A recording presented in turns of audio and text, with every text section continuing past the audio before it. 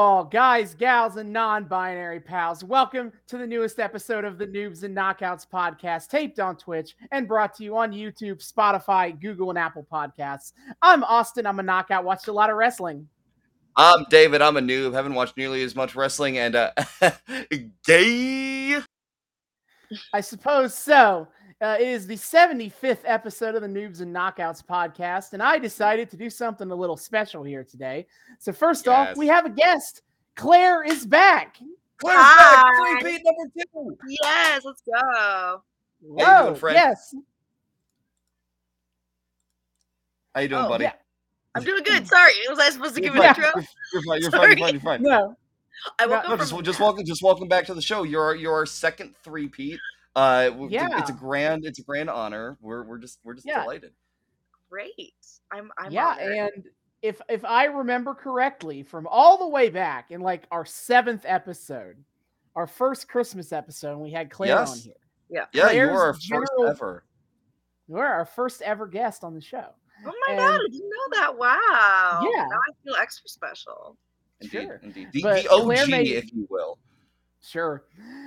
Claire made a general observation that wrestling is kind of gay and kind of weird, but not gay enough and not weird enough. Yes. Which is a fair assessment. So tonight, for our 75th episode, I am at least giving it my best shot to do one of those things. Let's go. As tonight, we will be watching Effie's Big Gay Brunch 2. Yes. I'm very excited. I've actually seen Effie live. He is an absolute delight. Between me and David is the knockout here tonight about this a little bit because he has seen Effie before. Yes, yeah. So David, please explain Effie. Effie, okay, I don't know all that much about him, but from what I glean about him, Effie is an indie wrestler. He fights kind of all over the place. He is currently tag title holder for GCW. With his tag partner Allie Katch, in their tag team, of course, Bussy. Their entrance music is WAP. It's great. I did not know they came out to WAP. They came out to WAP. Yeah. I forget who they were going up against. When I saw them, but they successfully defended their tag titles. And they just seem like an absolutely delightful duo. Allie Katch has kind of been all over the place too, indie wise. I think rumor has it she dated MJF for a hot second.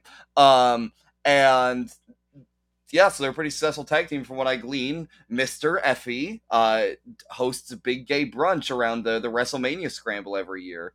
Yeah, so now I'll go ahead and this is our first foray into indie wrestling. Because that was the best thing I could do for this episode. Excuse you. WrestleLicious was a paragon of indie wrestling. Was it now? Yes, absolutely. It's pillar. It's absolutely. Claire, for your knowledge, I don't know if we've had you on since then or explained it to you. We watched a really bad way back in really bad indie promotion called WrestleLicious, which was like a ladies only wrestling promotion funded by a dude who won the lotto. Let me just can I please guess, but bikinis. Yeah, I wish. I kind of wish a little bit. It's like there were the bikini set. There was a bikini video segment. Actually, I forgot about that. Yeah, it's like is it like Hooters but for wrestling? It was like even worse than that. It was it was like really low budget. Like everything looked like shit. Every scene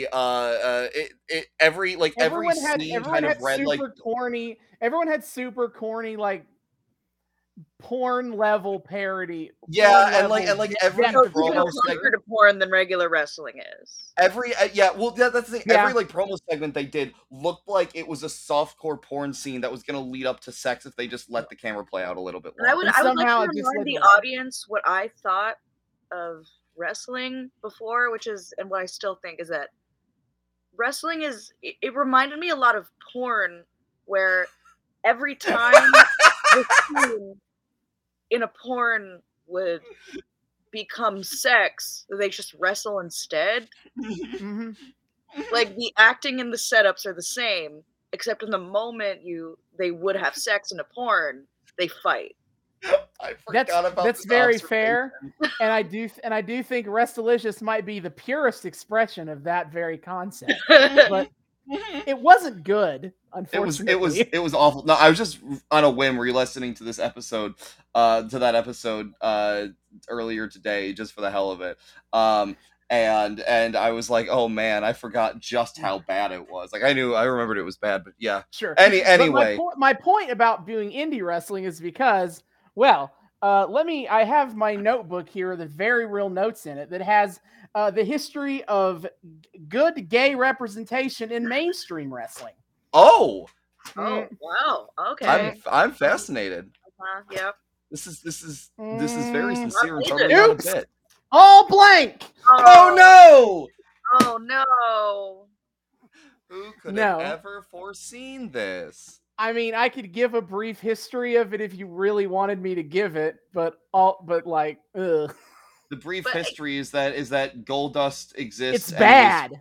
And played by a straight guy, and was only gay when he was a bad guy, and whenever they turned him face, they were like, no homo, actually, guys. No, that's the history of gay rep. We've also and Billy and Chuck too, and Billy and Chuck. Oh, Billy and Chuck.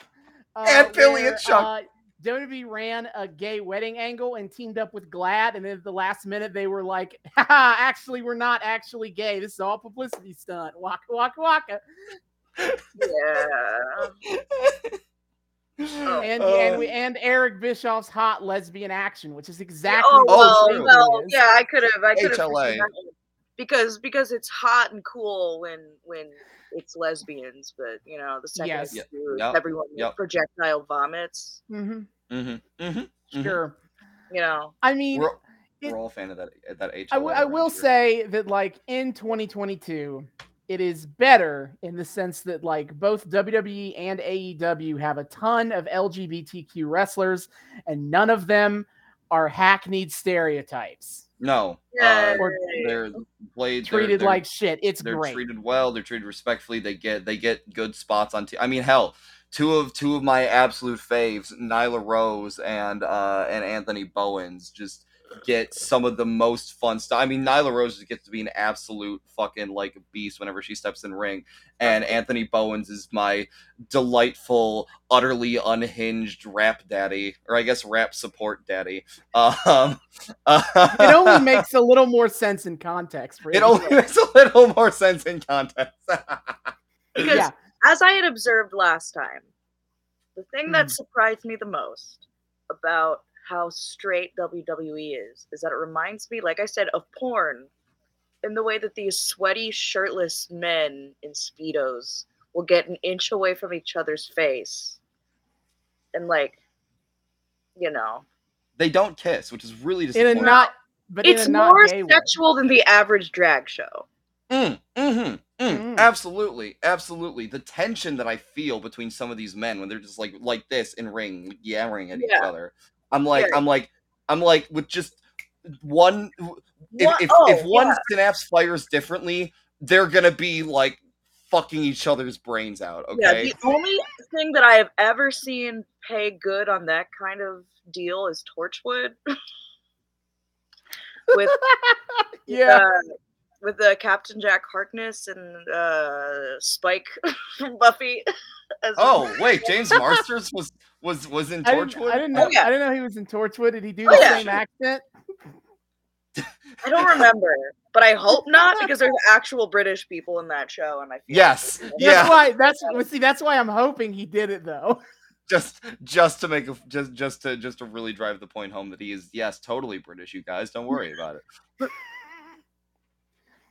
Yeah, so Effie's Big Gay Brunch, because it's just a kind of an indie show of exhibition matches, there's not really a lot of background story to go for here. So I will just say that like the reason it exists is because around WrestleMania season, which is WWE's biggest show of the year, a lot of indie companies have realized that like, hey, there's now suddenly like 70,000 more wrestling fans in this city where WrestleMania is at. What if we did indie shows to try to get their time and money while they're already there for wrestling? Yeah. Sorry, real quick, I just remembered his name, John Hart. People are going to be up my ass if I just don't mention his name. Oh, God. He has a name. He's not just Spike from Buffy. All right. But I think he's just Spike from Buffy. I kind of just think of him as Spike from Buffy. Well, you don't think of him as Vegeta from Dragon Ball Evolution? I'm sorry, what? No, he's not Vegeta. He's the green he's guy. He's Piccolo, and yeah. Wait, James Marsters is Piccolo? Yes, I most of that movie I've successfully removed from my brain. Oh my God, I've actually never seen that movie all the way through. I watched it with a Team 4-Star Riff Tracks. It was that's the way you gotta do it then. I mean they're the masters of riffing on Dragon Ball, so fair enough. Yeah, and so WrestleMania weekend, bunch of indie shows going on, and Effie being kind of like one of the most preeminent LGBT wrestlers on the indie scene is hosts the Big Gay Brunch he has for the past couple of years, and the vast majority of the talent on the shows are members of the LGBTQ community. Yes. Yeah. And so go ahead. I'm just saying, I think I don't know if she's on this show, but I remember Daniel telling me that at least this year Effie had Pimpinella on the Big Gay Brunch. He wrestled Pimpinella Escarlata, who is for Claire's benefit. That is she is one of the wrestling drag queens of Mexico. That's a big thing down in Mexico. She's great. I love her. Yeah, it's great. We watched a couple of her matches. But she's not on this show. I thought about it for David's sake, but I went with the shortest Big Gay Brunch that is about 2.5 hours. Understandable.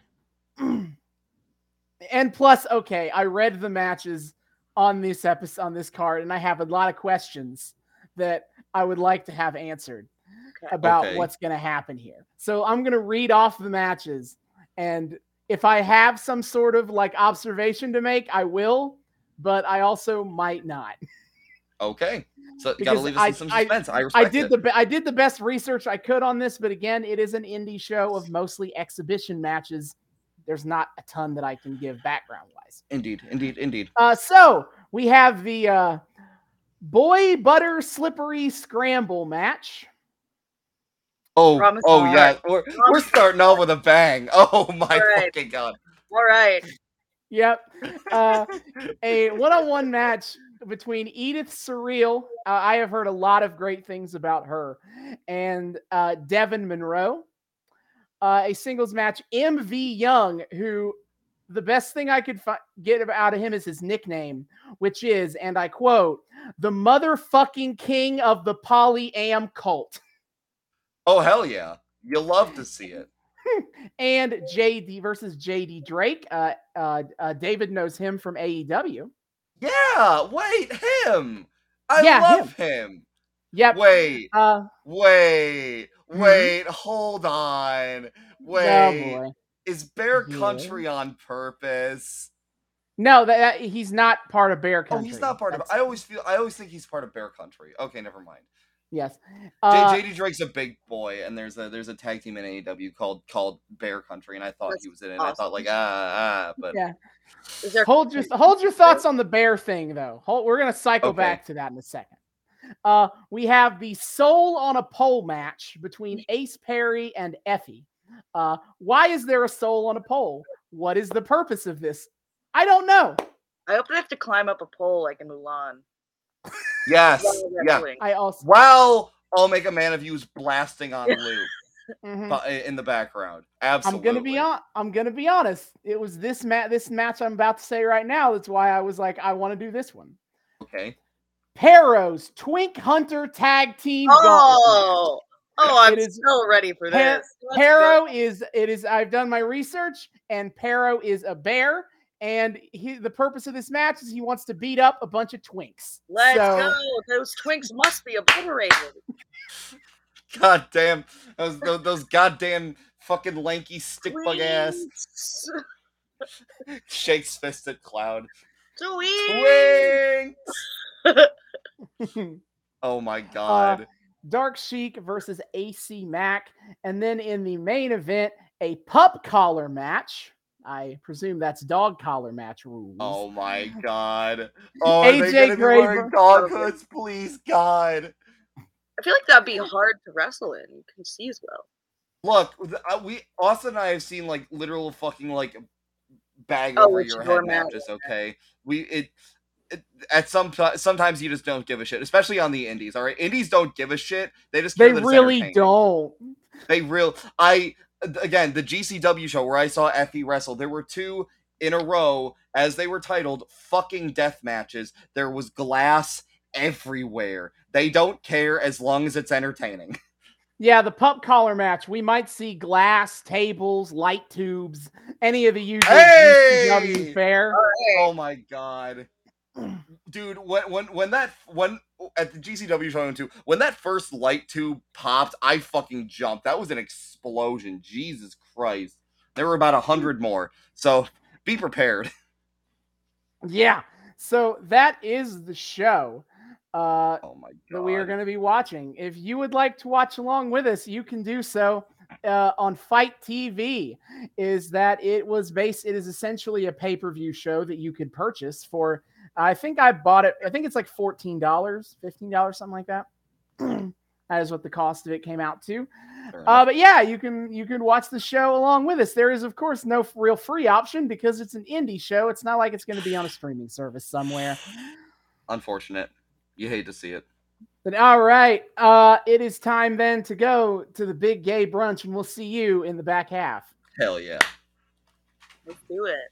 And we are back. We have just finished watching Effie's Big Gay Brunch 2. Yes. Hell yeah. All right, as is tradition on our special episodes, we first off always throw it to the guest. Claire, what did you think of wrestling getting gayer? Well, for a starter, from a wrestling perspective, I found that a lot more entertaining than the like WWE stuff that I've watched. Yes. Well, yeah, that's indies. It was more interesting. It was more engaging. I felt like the fights themselves were more fun to watch. Yeah, 2012 Monday Night Raw was not, putting on bangers. Yeah, No. yeah. It's a combination of the episode that we watched. I mean, it's 2012 Raw Christmas special. Like that's you're gonna get the dopey bullshit more than like the actual bangers. Like the work is better nowadays, but also like indies are just kind of allowed to go a little more unbound, and they're not as fixated on WWE's cartoony bullshit. Like they're there for the work, and they will do the work above all else. So I think that's entirely valid.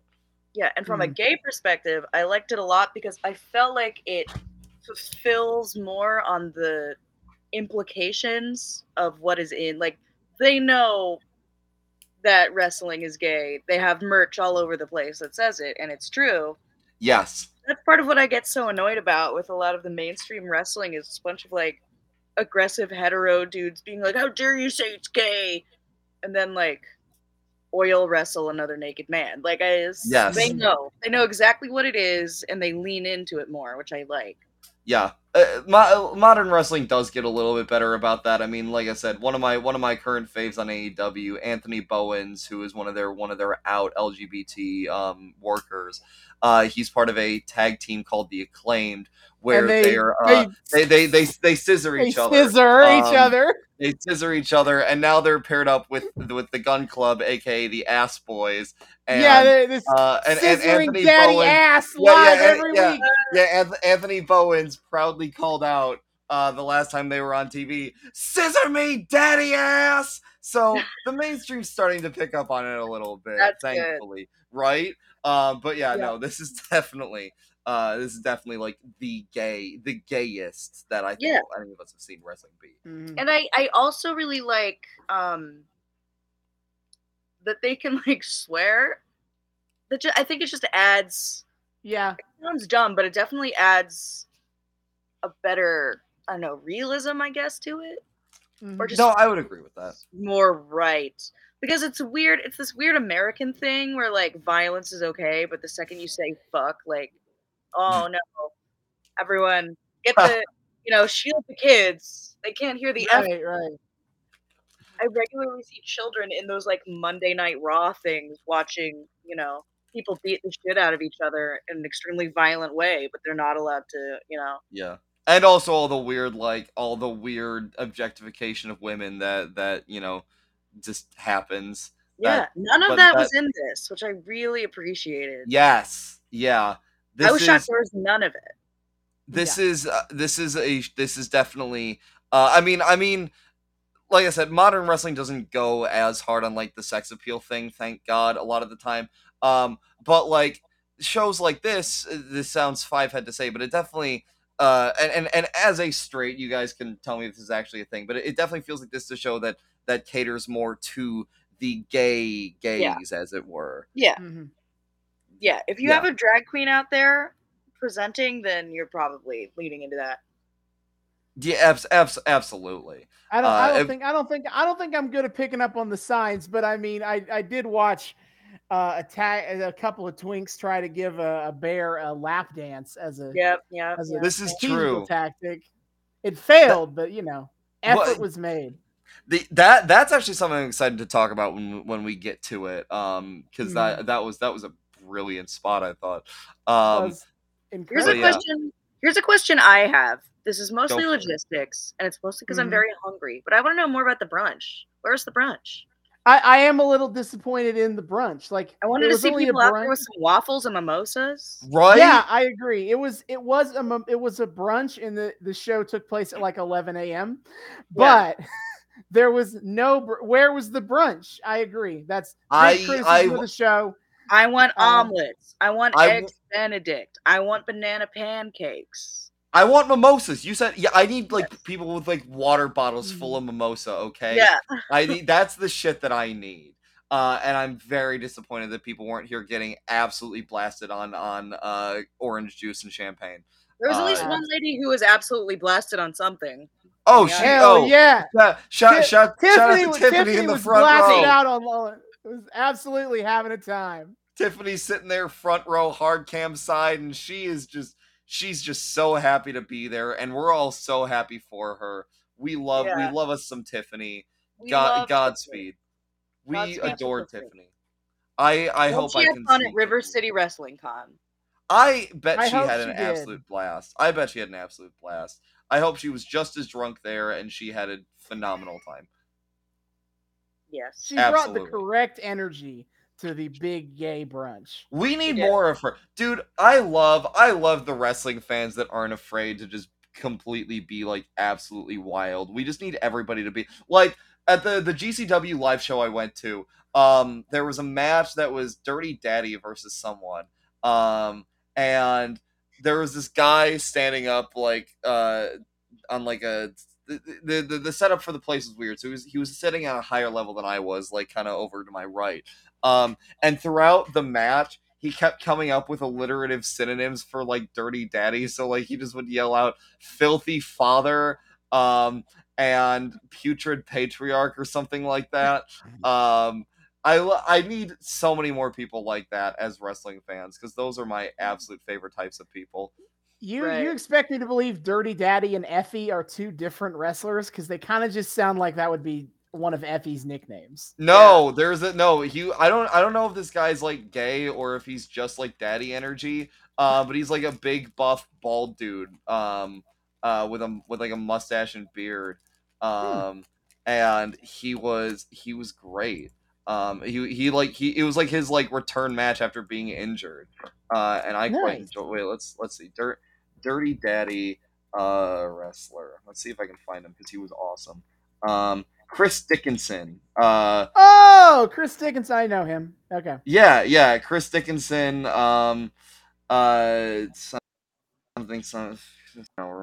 Control F. Daddy. Nicknames. Yeah, Dirty Daddy. Oh, sorry, not. So yeah. The other nicknames are listed here. Dirty Daddy, the Death Machine. Okay. Filthy Father, Putrid Papa. Amazing. Oh, you'll have to see it. So anyway. Yes, on to the show that we did watch. As Claire mentioned, we have a drag queen hosting the hosting the show here, Polo Del Mar. Leo Del Mar. Yes. Pollo Del Mar. Pollo Yes. Del Mar. Yeah. Yeah, she and Effie show up to the ring, and she kind of quickly takes over hosting duties, and she's like running down the house rules. So like Sure. things 'Cause like this is for context for us all, everyone. This is WrestleMania 37 weekend, which was last year. So this was the first big show with crowds for WWE to come Yeah. back from the the no fans pandemic era of wrestling ended. We could argue that the pandemic era of wrestling has never ended. But the part where there were no people in attendance is pretty much over. But it was, COVID. Everyone had to be test negative and wear masks. Yes, yeah.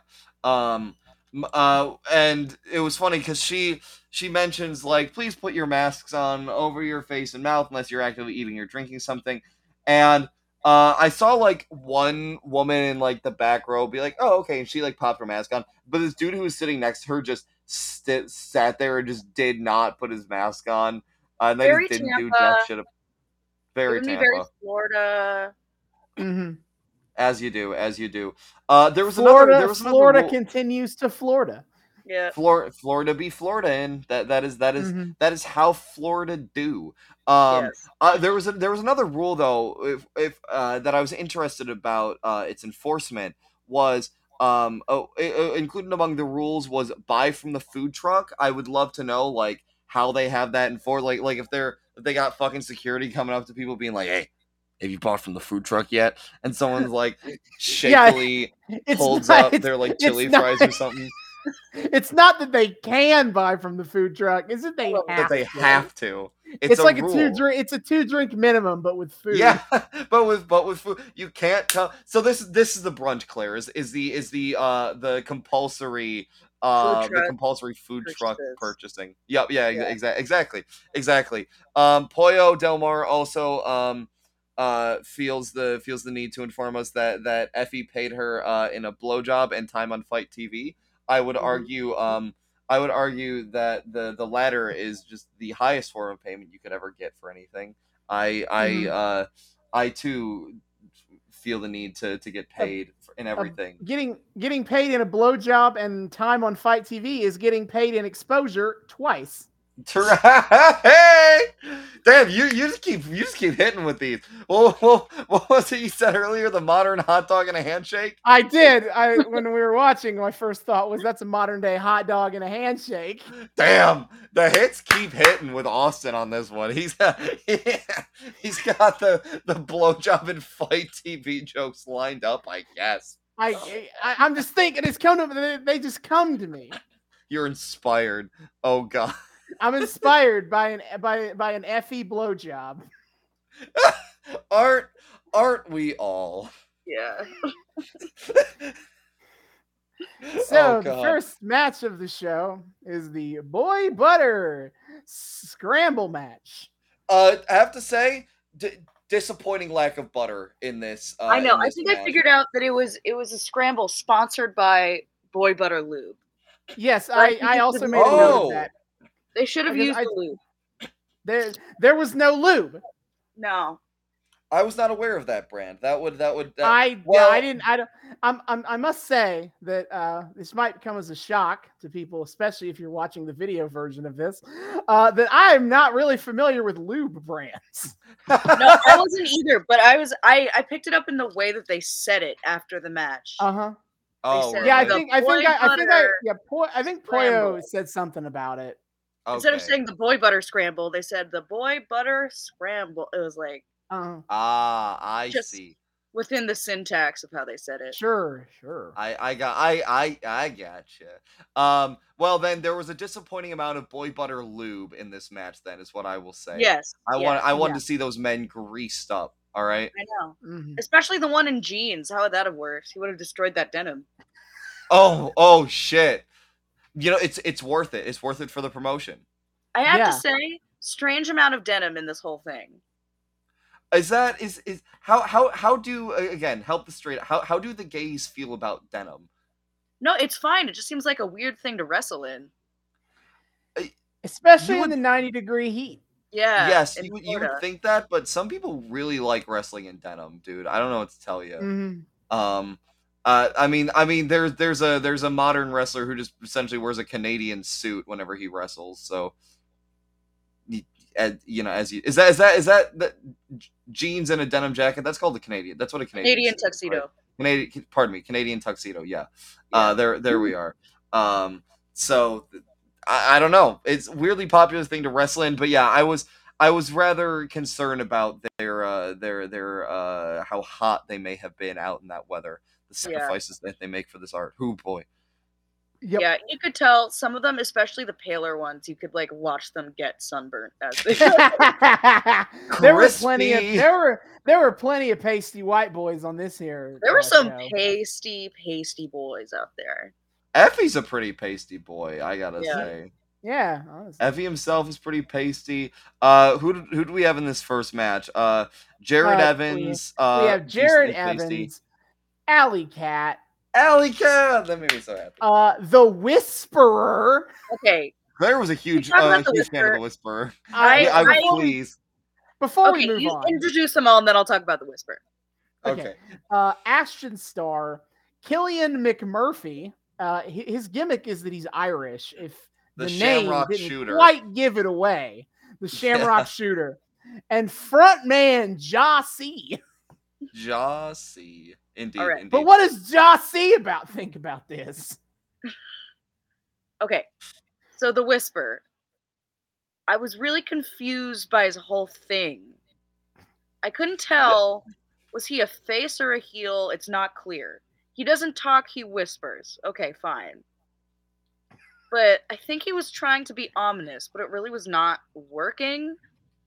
Because I think he thought he was doing like a cool, like strutty, sneaky walk, but it just looked like he was drunk and like stumbling around.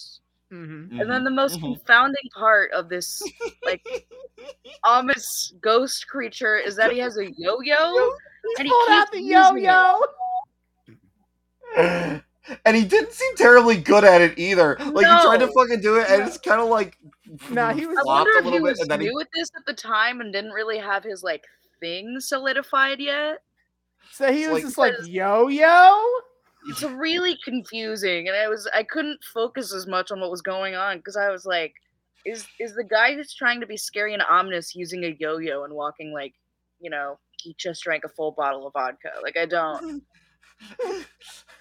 And then he was one of the pastiest of them all, and he was one of them where you could see his back just going red.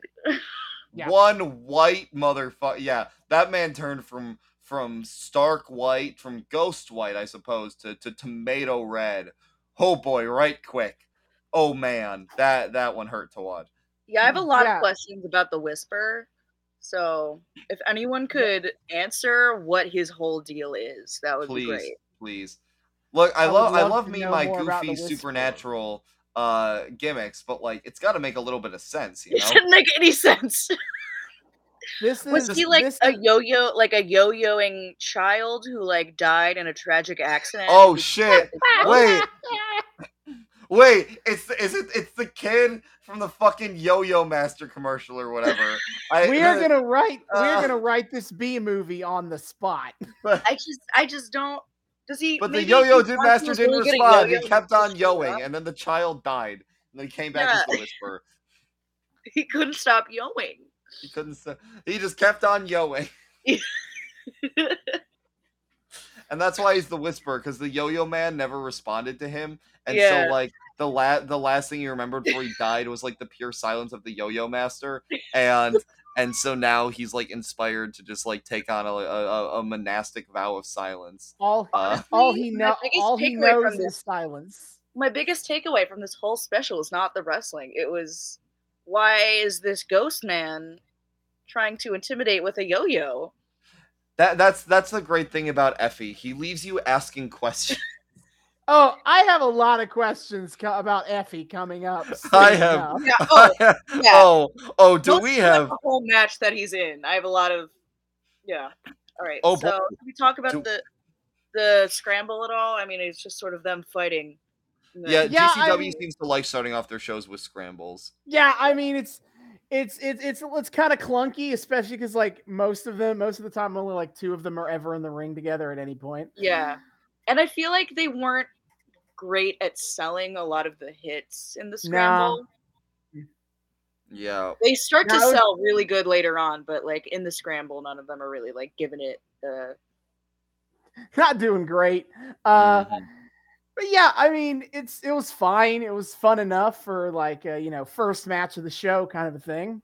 yeah. Yeah, that's again having seen a live GCW show. It's kind of how they seem to they throw a scramble together. I don't know if this is how they usually do it, but in the case of both of them, I've seen like 4 dudes, 1 chick, and they just kind of like go at it, get some decently fun spots out of it, Oh and yeah.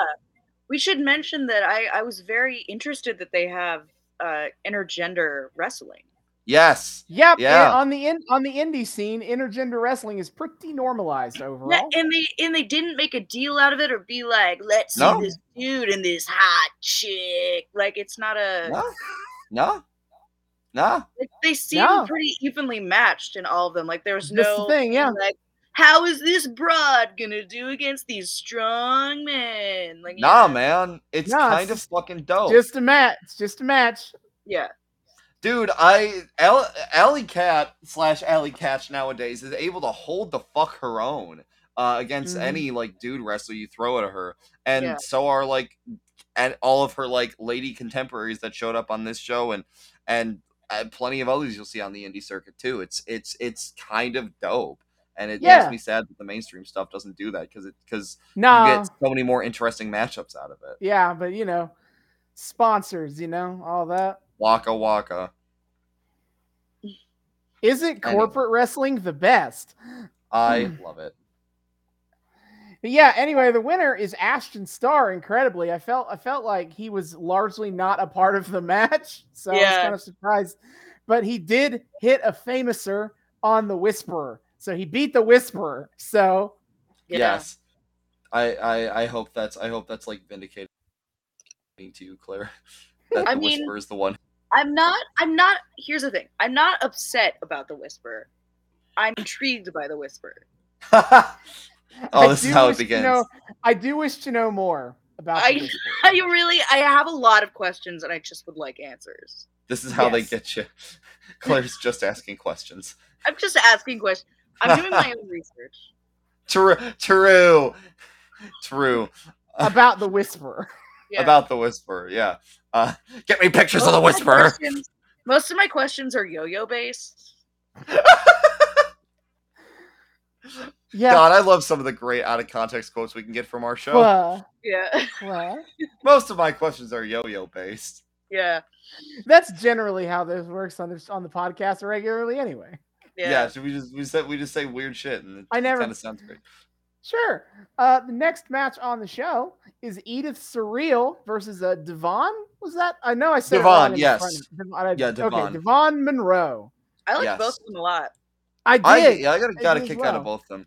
I was kind Edith of Surreal was sweet. I heard Edith great. was I've awesome. heard great things. Heard great things about her before, and fully lived up to my expectations. She was delivered. completely taking out his knees. She just went for the knees the whole Yeah. time. That's see Claire. That's the meta.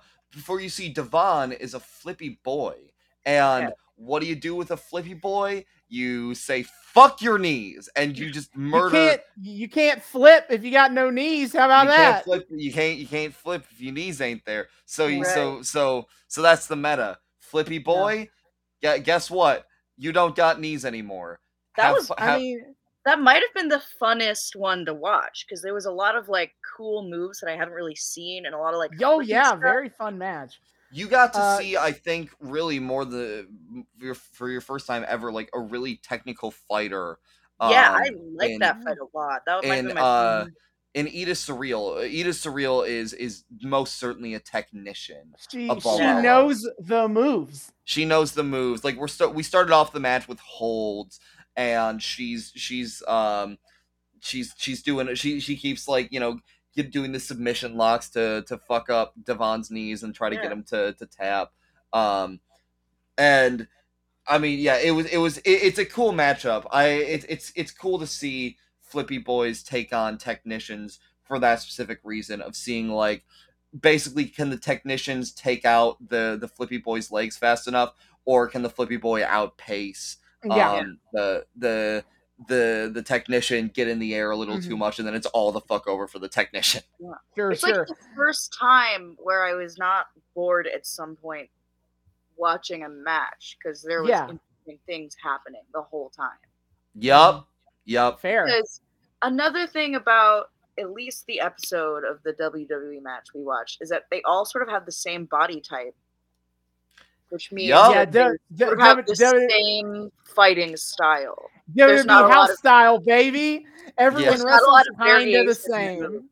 But we got a lot of different body types, so a lot of different fighting styles that I haven't really seen before. Like even going into each other in this. Yeah, definitely a lot more cruiserweight, which was great. The Giants got to do like we didn't have Giants that were just brutalists like, you know, WWE's want to do. We had Giants doing even like little like getting a little bit of airtime, which was cool. That's more of a later on thing, but that's stuff like that. And I mean, as we'll also see later on, boy, do we love our twinks, especially on this show. You know what? I feel like Devon was the twinkiest one there, and he wasn't in the twink fight, which was interesting. He was Devon was such a twink that actually he was a capital T twink, and I was surprised he was too twink for Pero. Maybe it's because he didn't have a partner. So yeah, he doesn't have Devon didn't have a fellow twink to team up with. That's the problem. Maybe Edith at some point, because spoiler alert, Edith ends up winning the match. She finally gets a successful submission hold on Devon. Yeah, he's got the poison ivy, the Venus flytrap. The Venus flytrap. It's like a knee bar. It was really cool. Wait, did we mention the name she had previously that we found out that is amazing? Yes. Her original name was Still Life with Apricots and Pears. I mean, I would love to know. She's definitely an artist. I mean, if she goes from that to like surreal, then you know she's probably a painter, and I would like to see her work. It feels very on brand for. That's the funniest shit I've ever heard. For Chikara, which is the company she primarily is known for working with. That would even be a good like drag queen name, like because it's Still just Life with Apricots and Pears. That's so good. I want to know how she came up with that name. If why specifically Apricots and Pears? It was probably like a painting she saw at a museum and was like, "Wouldn't that be funny if someone had that?" Just Gremlin mode. Your wrestling name. No, fair enough. I'm all here for that. No, she wins the match, but she and Devon hug at the end. So like we got our two baby faces facing off. They got the respect at the end of it all. Actually, something that I thought was cool too. You know, it's a GCW show. They don't have like long running stories the way that like WWE, AEW kind of get to have. But the commentary sure to point out things like that she's been that Surreal has been wrestling all weekend and she hasn't been able to pick up that dub. Yeah, they are happy to point out the kind of like that, like it's WrestleMania weekend. While a lot of these wrestlers aren't wrestling more than once per show, they are wrestling on multiple shows because for them this is basically like the biggest payday they're going to get all year if they're on the indies. So like they'll take like as many bookings as they can physically wrestle in a weekend. So, you know, 3-4 matches is not a weird amount of thing to do an entire weekend. It's absolutely crazy. By the way, I was just looking up Edith on Instagram. Apparently she's trans. She is. Yeah. Which is super cool because I mean, this is just a guess, but I imagine it's accurate that there are no trans wrestlers in the WWE. WWE, I don't. There aren't. AEW has a couple. AEW has Nyla Rose is trans. Sunny Kiss is gender fluid. Yeah. I think, and then Venny who has appeared several times, but is not part of the roster. Venny is trans. She's not all elite, but she's appeared on AEW a lot, but yeah, at several points. So AEW's had a few. I don't know if WWE has had. I don't believe WWE has had any trans wrestlers. No. Right. Well, there's one former wrestler, but she didn't come out as trans until after her. she retired. Yeah. You've told me about her. Yeah. I don't remember her name because she wasn't very good, and so I don't care. But I remember her story though. And hasn't she also kind of turned out to be a piece of shit? No, I don't remember that. Or I thought she was like kind of Caitlyn Jenner tier of like being like, see, I'm like one of the good ones, but all the other like trans. Well, now I feel bad about not remembering her name. So give me a moment. Okay. I know. I just think it was really cool that like number one, just like the the fact they have intergender wrestling, like they don't even like bring it up as like a thing. Mm-hmm. Yeah, it's not like a gimmick. And Dark Sheik, it's not like a gimmick. Dark Sheik is also trans. By the way, it's not a gimmick. They're not going, ooh, look at the transgenders wrestling. Like it's like there are wrestlers who are also on, the list. Right. Yeah, it's just respectful. Yeah, absolutely. No, that's always that's so cool to see on a number of different levels. Like GCW is one of the bigger indies, so it's cool to see again, like on top of this, them getting to do a big gay brunch at all, like the trans rep and them not being weird about it, absolutely rules. And then just kind of also casually mixing it in with intergender wrestling, and again, not making anything. They didn't treat the trans wrestlers like some sort of special freak show act, which I feel like, could easily happen. Yeah. Places. Yeah. And it's incredible. Yeah, it was really good. And Edith, her almost like sitting on Devon's knees fucked me. It was fucking crazy. Oh God.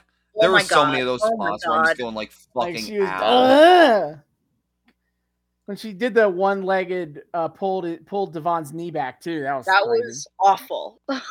Ouch, ow, owie. But I enjoyed the storytelling aspect on her end of this is her finally getting to get that dub this weekend. Like it's not a huge story beat or character beat by any means, but it adds a layer to it of being like, oh, she got her dub. That's super cool. Better luck next time, Devon. Yep. And then next match to kind of talk about differing fighting styles, a very different match from Edith and Devon is MV Young versus JD Drake. Yes. Oh, this one made me happy. The motherfucking king of the polyam cult versus my big beefy boy JD Drake. This was a hell of a fun match. My favorite part of the match is when they took out chairs and they sat in front of each other in the ring and then just slapped each other in the face for a little bit. The commentators had a great line about that, where it was like they said something like, sitting down is good, a little more shade and a little less slapping the shit out of each other. And then they proceeded to slap the shit out of each other anyway. Yeah, no. They took turns slapping each other in the face. Bam, bam, yes, bam, as you do. Bam. As you do. Yeah. Very, very popular spot is the exchanges of slaps. Yes. You gotta go back. You gotta go back and forth a little bit. It's very, very, very traditional, very important to wrestling culture. This match is also what marks the beginning of the chair trend in the rest of this show. This show had so much chair violence. I could not believe how many chairs they went through. Whole lot of chairs. And man, those chairs, it was wild because all those chairs broke so fucking easily. They will be getting no deposit back on those chairs. Oh no. I hope the rental company was okay with it, or that. I'm curious about the chair budget for this show.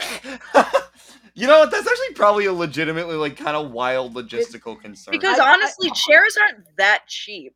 Because hardcore wrestling props is a kind of budget that a lot of people don't think about in wrestling. Yeah, it's a real thing to think about.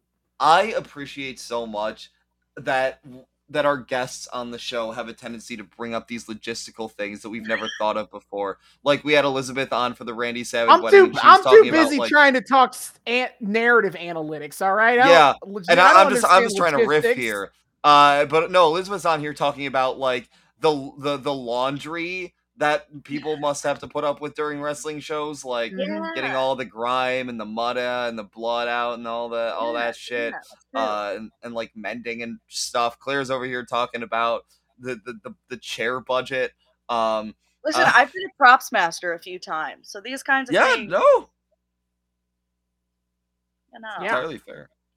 But for the match itself, was mostly them just kind of beating the shit out of each other. Yeah, it wasn't a lot of chair action yet. We get to that later, but no, this is when we start going into the audience. We are foreshadowing the chair violence. Yeah, it's set up and payoff. That's what that is. Yeah, absolutely brilliant. Love me some cinematic devices. But JD Drake kind of throws MV Young around for a lot of the match because JD is a bigger. He is a large boy. JD Drake definitely gets MV Young definitely gets his licks in at different points. What cracked me up, if we're talking about commentators dropping lore, was learning that MV Young really likes to get into Twitter fights. Yeah. Okay, his Twitter, I mean, I looked up his Twitter profile, and his Twitter profile says he has beaten every single governor in America in a one-on-one fight. What? Let me get the exact quote on that, but I was like, what? Hold up. Where's my We're doing the video? Research. Where's my VOD of MV Young versus Gretchen Whitmer? Hold up.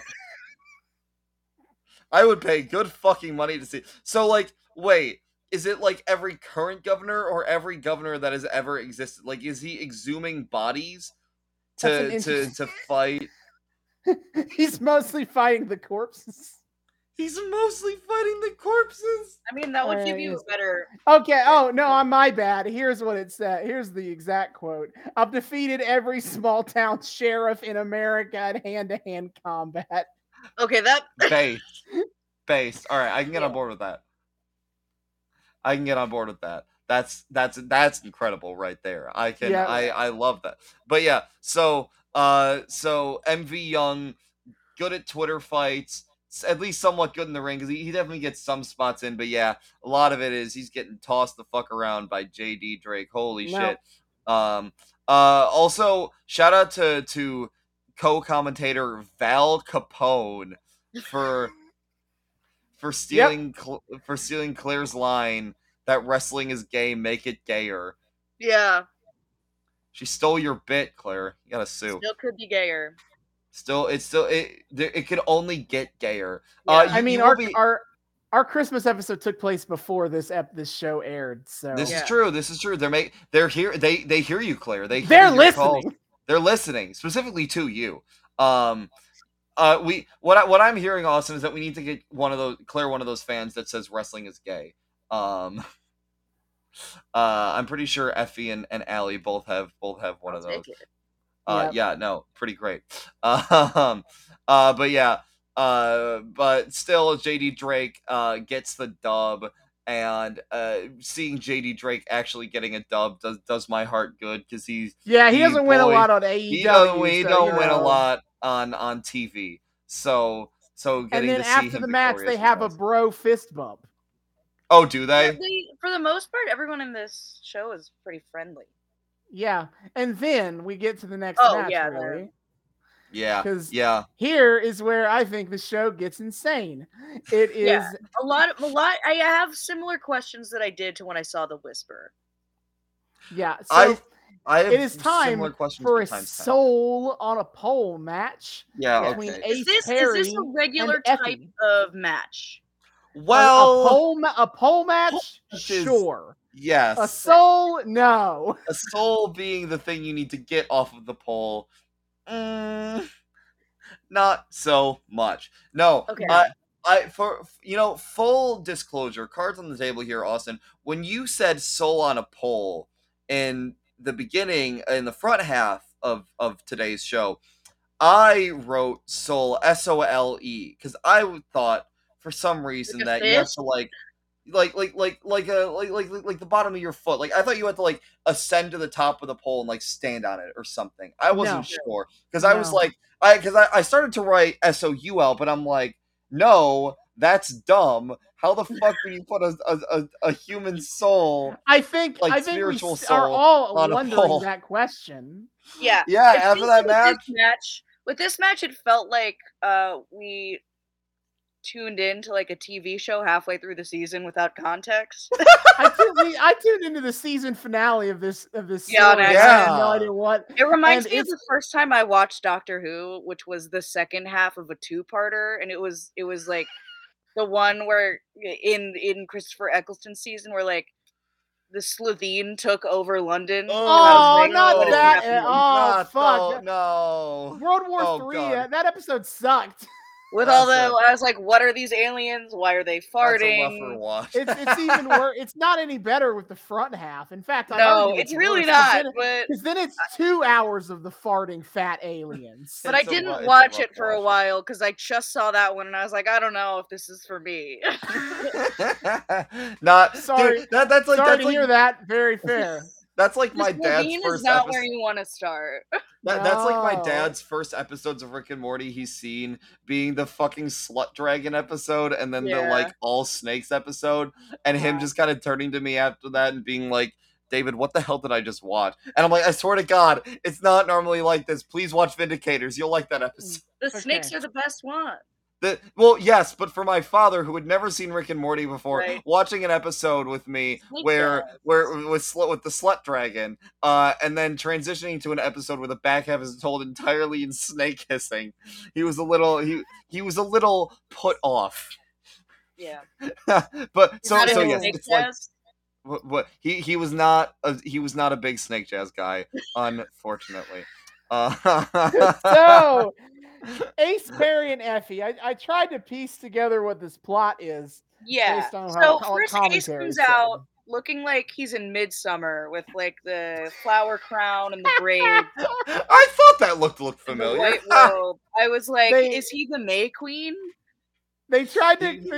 Commentary tries to connect it to wearing a wedding dress because it's the most important day of the bride's life. And this is an important day of Ace's life, fighting for his soul. Why? Okay. So why did he have his soul gone? Why did Effie have it? Because the announcers keep mentioning that Effie took it and has gotten a bunch of benefits and opportunities from it, which has more questions. Did Effie have his soul taken by someone else? Does Effie now have two souls with his soul? How did Effie take the soul? Yeah, how the fuck is Ace still alive with his soul gone? David, you're in the middle of watching Buffy the Vampire Slayer. You know that you don't need to have a soul to be alive. Well, okay, sure, but like, I feel like GCW isn't quite on the same tier as Buffy. Like, does GCW exist in the same kayfabe as the kayfabe where Undertaker was actually for real a magic zombie necromancer man? I would argue all wrestling is in the same continuity unless otherwise. Well, I don't know. I don't know because when someone leaves WWE and goes to a different company and changes their fucking name, everyone pretends like that's been their name all along, and vice versa. Listen, WWE does that within their own goddamn continuity. It's Star Wars EU rules, all right? Oh wait, is Effie a heel? I don't think he is normally. I didn't think he was, but he's very much the heel. Really insistent on not giving that soul back. Yeah, he stole Ace's soul, and for reasons that maybe if I'd been watching for the last 2 years, I would know. I would understand. It feels like it's supposed to be a metaphor of some kind. Like I was getting like okay, no. I was getting fucking George Michael vibes of like Last Christmas. I gave you my heart. Yeah, they did almost make out at one point. Yeah, I feel like there's a history there, and they had like they're like bitter exes or something. It does feel like that. it does kind of feel like that. So like It's how maybe it's how the story reads to people who don't know any of the other backstory. I don't know what it's supposed to be, but that's how it reads. But like, Yeah. maybe it's a metaphorical soul. But also they talk about how like having the Ace's soul gives Effie the power to like predict Ace's moves. But also maybe that's a metaphor for like you're with someone for so long you get to know them. It would. I also never could figure out what was on the pole. Yeah, I think part of it was the video soul? quality, but the soul itself looked like a little piece of paper. Mm-hmm. See, for the longest time, I thought it was like a little vial with something like gray and shiny in it. But then, like they had in their hand, it looked like the soul is liquid form. You have to drink it. It looked like a Yu-Gi-Oh card or something. I thought it looked like I thought it was a Yu-Gi-Oh card for a second. Effie fucking pulls down the soul. What a pity! You've activated my trap card. My trap card. I play Pot of Greed. Play your last pathetic card, Effie. My deck has no pathetic cards, Ace. Perfect. I think we cracked it, kids. We can all go home That is now. what happened. But yes, to get back to Claire's point, the match fucking opens with like them being about this close to making out. You know, it really calls back like to for real this time. Portrayal of that kind of confrontation I have ever seen in a wrestling match. Yeah, it was for real this time. We don't mean that in like the way of like they're just standing face to face in their mouths. Like it looked like they had each other's like hands on each other's faces, and it looked like they were about to go in for the smooch. And like a split second before they were able to kiss, like Ace slapped Effie, and the fucking ref on this match looked scandalized as hell at the fact that Ace slapped Effie. Like my man went, oh, like he'd never seen that level of disrespect before. That ref was here for the tea. Yes. I feel like I am morally obligated to say that if another man steals your soul, it is probably not in the best interest to kiss him. That feels like a very toxic and unhealthy relationship. So true. Well, I can't recommend it. Maybe like he stole Ace's soul through a kiss. Maybe like but like that's how you get the soul back. Trying to unpack this as well as we can. We're trying our best here. We were thrown in media res, and we're trying to make heads or tails. I think we're doing a pretty all right job, gang. How about I think we're doing all right with it. Mm-hmm. I mean, I don't see any other fucking answers around here. Yeah.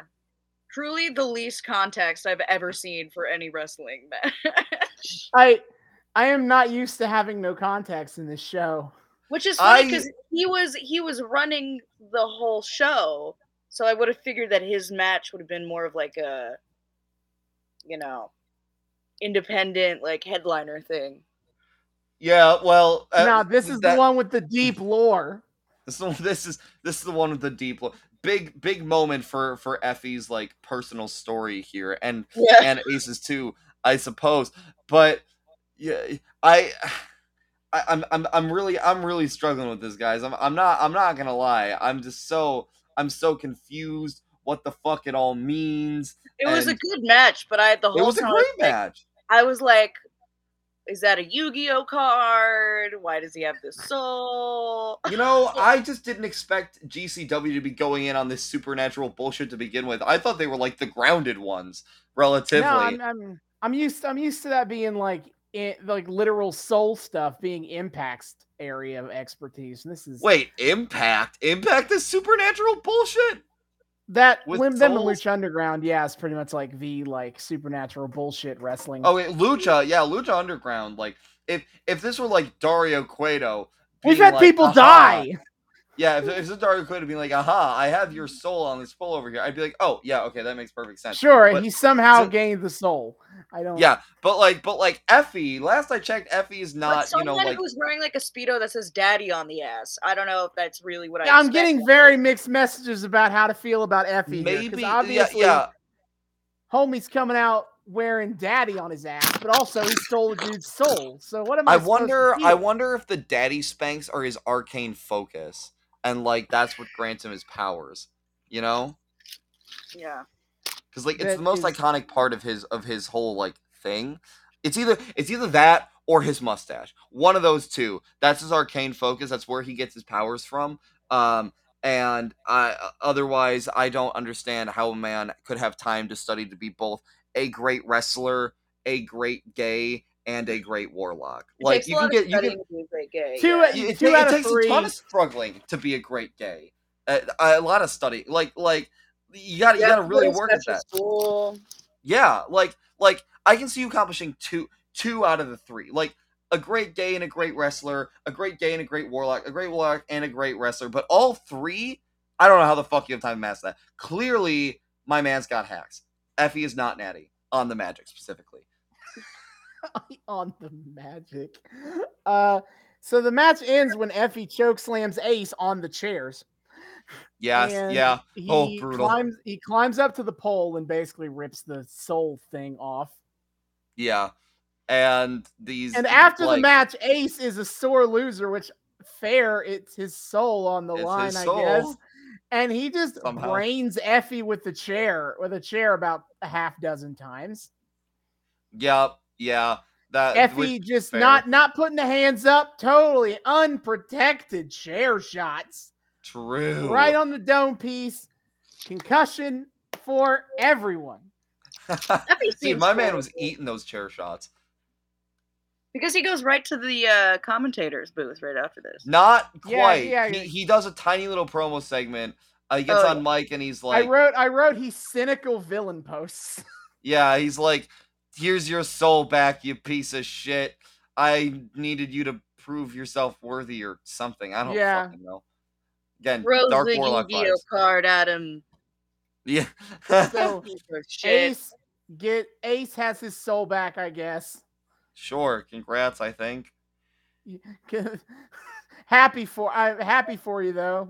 Yeah, also once Effie leaves the match, announcers, despite the fact that Effie was kind of heel posting throughout that entire match, announcements still can't help but like suck Effie off for being like, oh, he's such a generous generous like guy. He's such a gracious He host. didn't book himself in the main puts event. himself on the mid card because he wants to showcase puts the spotlight on other talent. He said something in his cynical heel rant about the mid card that I don't quite remember, but sure, I guess. Effie's a great guy, except when he steals your soul, but I guess he might still be a great guy. You know, I mean, don't we all have? Ace could have been like a serial killer. We don't know. That's true. We don't know. We literally don't know. He was wearing the Midsummer get up. We are kind of making some assumptions that like Ace losing his soul is inherently a bad thing, because we are treating losing a soul as a bad thing, but like he could be a terrible person, and for the better that he had no soul. I mean, those braids would say that you're a terrible person, because that might have been the worst hair I've ever seen on anyone. I want to believe that it's because he has no soul that's why he thought that hair was a good idea. It was the ugliest hairdo I've ever seen. I didn't want to judge, but the fact that you agree with the fact that it was an ugly hairdo makes me feel a little bit better about. Yeah, I was like, I mean, you do you, buddy. Pippi Longstocking meets Jedi Rat Tail. It was like not it. I completely agree with that assessment. That's like, that creates the perfect mental image. Kudos, you goddamn, that was perfect. I also kind of thought of the Jedi Padawan. Yeah, Padawan looking at it. I was like, "What the fuck are you doing, man?" Yep. Anyway, now we come to the true main event of this show. In my book. The best one. I think Effie does his best work in the announcing booth here. He does. I loved it. But anyway, it is time for Pero's Twink Hunter Gauntlet. Be very quiet. I'm hunting twinks. So out comes the end, which is Pero and Odin's son, who is basically like a big jacked dude that Pero just has as a friend to also help him beat up twinks. These guys are like, they're like the Mountain from Game of Thrones, both of them. Like, it's two mountains. Two mountains. It's a mountain range. That should be their team name. Peaks. They could be the Mountain Range. They should do. I think that'd be good. The End. Mhm. Yeah, The End's kind of a lame name for a thing. I'm not gonna lie. Huh? But Anyway, their first opponents are Kinsey Page and Dylan McQueen, Petty in pink. yes. Effie's on commentary explaining that Perro and Odinson just really hate twinks for some reason. This was the and only We don't way need a that they were reason. going We to don't be. need a reason, David. Damn. Twinks. Damn. I guess. Fuck the twinks. It's the only take your way word for that it. Perro would be willing to do this show, apparently, is if he was allowed to beat up twinks. And Effie created this gauntlet in They know some what they did. vain hope that, You know what they did, that David. somebody could beat Perro. They deserve it. Oh no. Yeah. So Effie is very much rooting against Perro here. He wants desperately for his twinks to come out on A. rather than No, on the bottom. He's Twinks- really rooting well- for Twinks. He says he has a large arsenal of Twinks that he needs to actually. I bet. He is somehow Effie thought that yes, a twink is going to Twink top army. somebody. That's going to happen tonight. That's gonna have, especially a bear. A twink is definitely gonna top a bear. Two bears. Two bears. Double Sure, double there's bear two bears toppage. here. God. Well, I do honestly, like a bunch Petty, of these Twinks though who come out. Like no, yeah, Petty and Pink might have had the best chance of somehow Yeah. of actually winning. Yeah, They yeah. don't, but They they put don't. up a good They fight. don't. They do. None of They them do do. all right. They do all right. This I is where think there's this- I think there's a metaphor here that Kinsey Page, who is arguably not a twink, is the one who does the best in this match. I think Yeah. in terms of actually fighting off Perro and Odinson. God damn it. Yeah, a little bit. She look, the twinks just don't, the twinks are powerless to Perro and Odinson, all right? Oh god. But Twinks in get the obliterated. end, Obliterate those Yeah. Twinks. obliterating twinks, Perro hits a pile driver on Kinsey and pins them. So then out next comes the runway. I love Yeah. the runway. I love Yeah. the runway. The runway opens with, hey, Perro and Odinson, guess what? The restraining order doesn't count here, which I would love to know the backstory on. Those two are hilarious.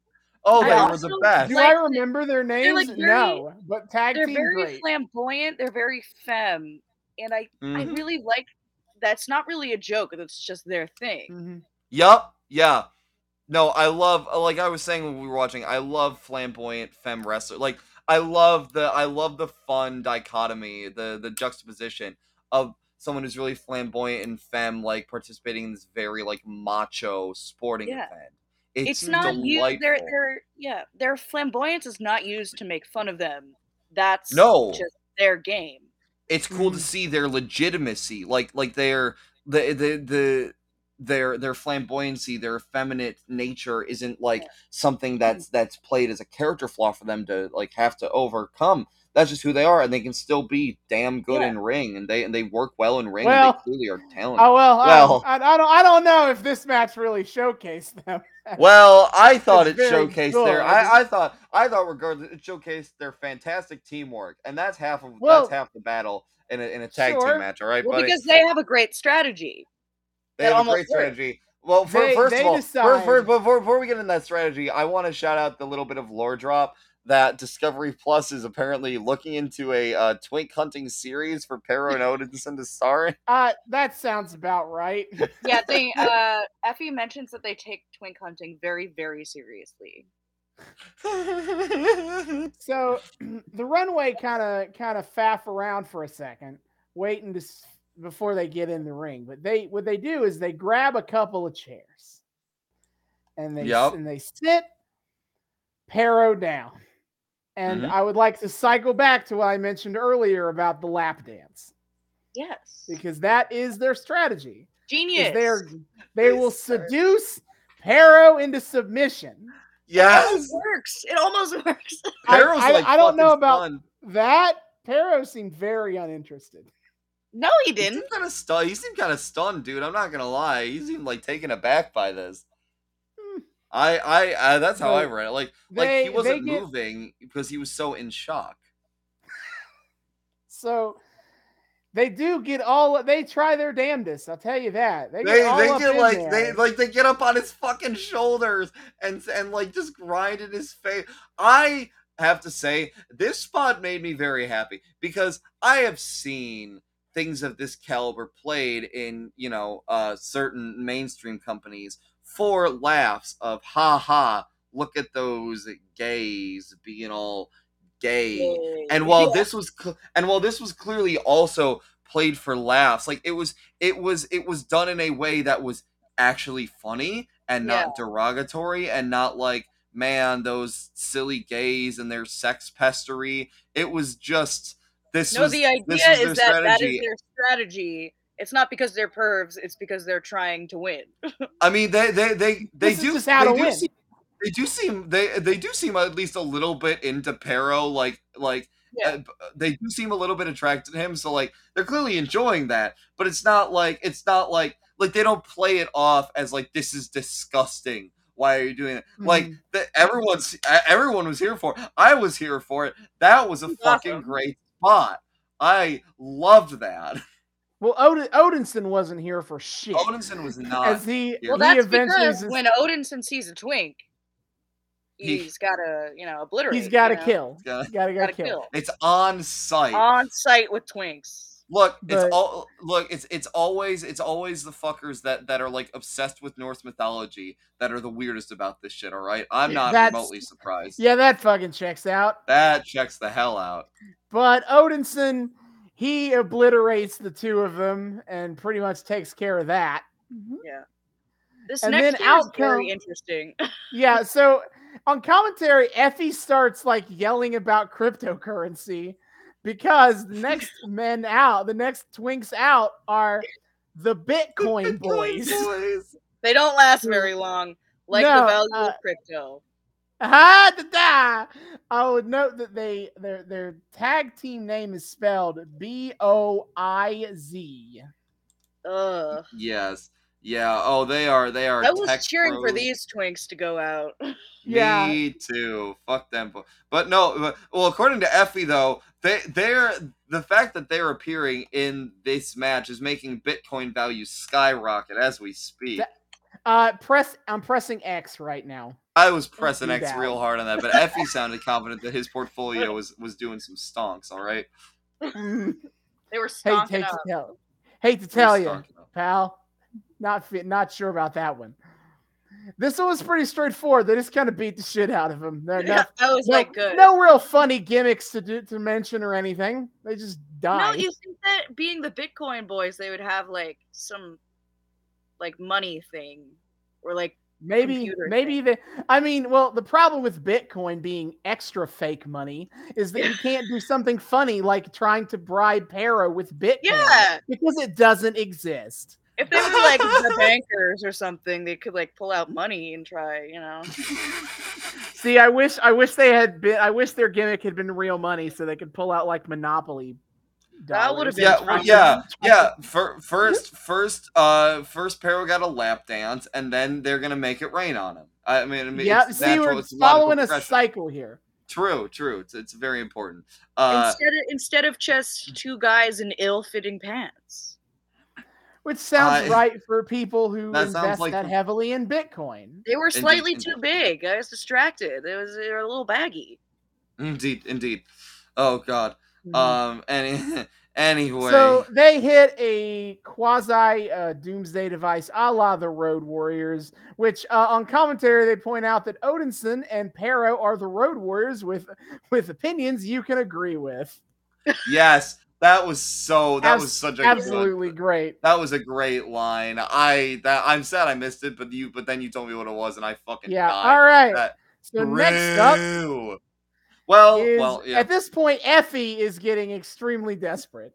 It's almost as if his army of twinks was actually about like 6 people. So he not a terribly formidable army. He has to go try to find some more on the spot, and he pulls in Greg Iron and Shane Black. So Greg Iron is introduced as Effie's bitch. He's not really a twink in any way. Yeah, But he Greg is wearing a Iron, the small little dick with it. bitch. He's a Yeah, small boy.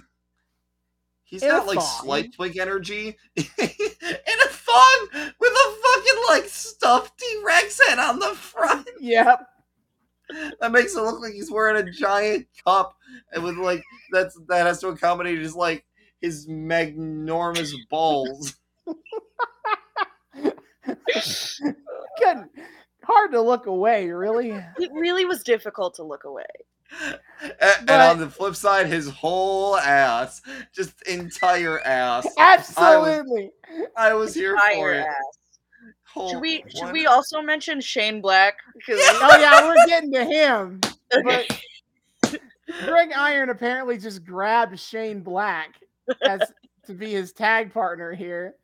And Shane Black, Oh, okay, so here's the thing. So like on the title card for them, I swear to God I read this wrong, because as far as I read it, they didn't list Shane Black by name on the title card, and instead they just didn't. wrote and I swear to God I swear I read this wrong, but I also I didn't see any other way I think it said his non-twink little minions. I swear to God that's not I right. think there was What a the fuck does typo in his there somewhere, but Yeah. you know. Like, yeah, I swear to God that has to be a typo for like one of his little twink minions or something. But Mhm. but yeah. So Shane Black. so he gets introduced as like, this twink, like this big. Did Greg Iron is like, Greg Iron don't tried to don't fuck mess him with this up." guy. He is the biggest, the baddest in all this. You will never find anyone. and then he gets on the mic, David, and what happens? Now listen here, you're gonna respect me. I am I'm a big I am boy. the biggest, baddest, strongest guy in this company. You're just gonna listen to You're gonna listen to me. 'Cause I'm a grown man.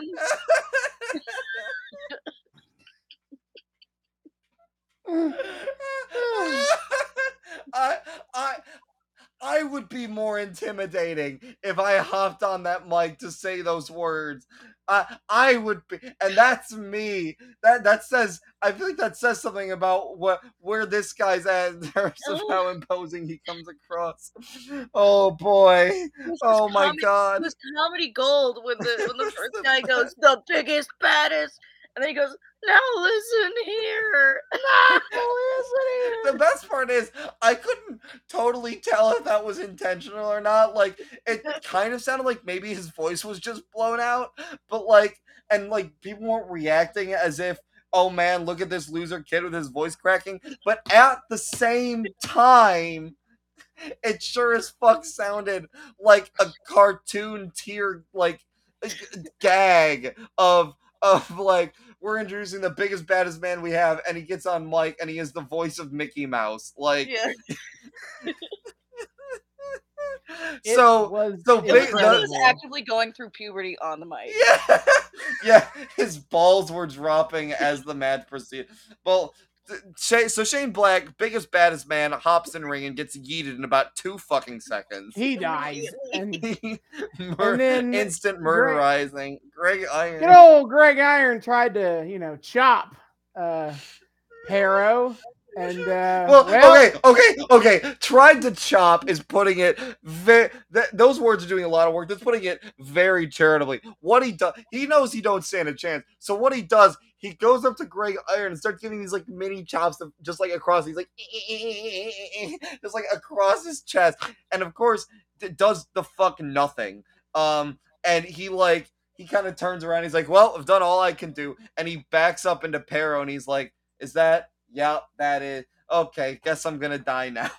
Yeah, and Pero murders him, and that is the end of that. And it's time for the final entrant in the Twink Hunter Gauntlet. We are out of Twinks. This is it. Is the Bad Bitches. The Bad Bitches. I also like the thing going to the runway, but they felt more like it was like people came out of like a ballroom. It was like they were voguing. Yes. It was like a Vogue fight, which was so cool. Runway's got like Runway's got that like sparkle to them that like we have style, and we're just here to have our fun. And like Bad Bitches definitely have like more of that. Like, yeah, they're coming out voguing. It's classy, it's flashy, it's very they're from Vegas apparently, which they're from Vegas. They got that like street. They felt like they had like that street swagger a little bit more of like they're from Vegas. They're coming out like they just casually walk the streets voguing, right? Like this is how they naturally move. So like that just feels like they got that panache, right? Yeah. Too bad they also immediately lost. They also it wasn't as immediate. They double team Pero a bit and then they die. Yeah, they get probably the most hope spots out of the whole match, probably. But yeah, they actually kick out once or twice, but still, whoops. The match is ended when Pero picks up one of them, and Odinson hits a backcracker, which is where you basically grab a guy by the neck and then like fall down so that their back lands on your knees when you hit the ground. They do that to one of the Bad Bitches. 1, 2, 3, and the end have won the match. Effie's plan has failed. Effie is he's pissed. Devastated. Mm-hmm. Yeah, Effie runs into off of commentary to go up to Pero about that. Because I assume that's the fight that will happen, that would have happened soon in the future, going after this. Pero's coming after the ultimate twink, Effie. That's fair. And then after that match, we cut to a GCW ad. They're hawking a DVD set to "Hey Man, Nice Shot." As you do. Yep. All right, next match on the show: AC Mack versus Dark Sheik. Dark Sheik was awesome. Mm-hmm. Yeah, this is another just great, like technically proficient singles match. Yeah, Dark Sheik is fucking dope, and fucking AC Mack seems like a very proficient heel. Mm-hmm. I enjoyed them trying to tell the story on commentary that like AC Mack is constantly champion of somewhere, and yet right now he has no belts, and so he's just now super aggro mad about it. Yeah.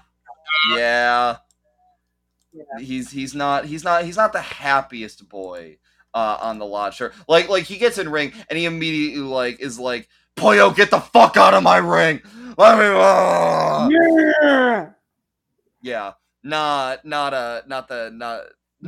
not having a great time. Crowd heckles him and he fights back. Yeah. Look, we had to have some very explicit heels happening around here. Like we got our twink hunters, and now we have our salty boy. That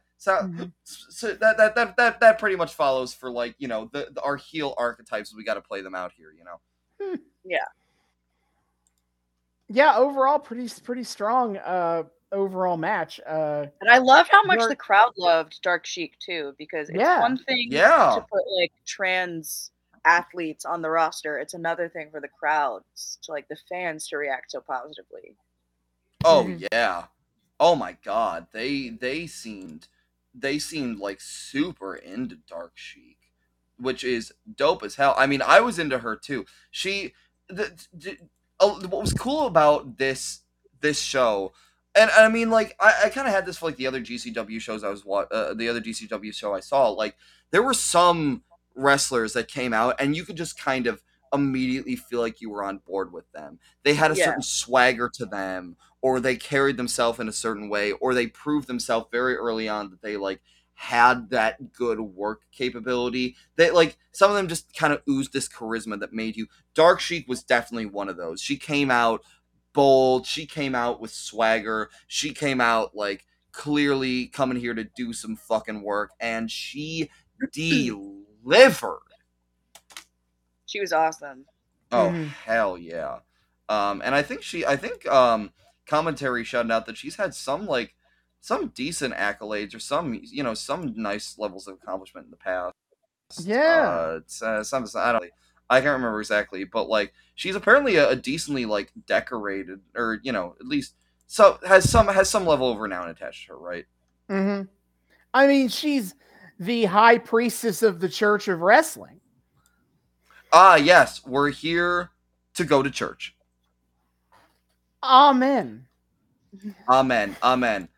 We've seen a lot of stuff. We've seen soul stealing warlocks. We've seen polyam cults. It is only natural that at some point we had to go to church. Yep. Eh. And go to church we did because Dark Sheet got the win. Yes.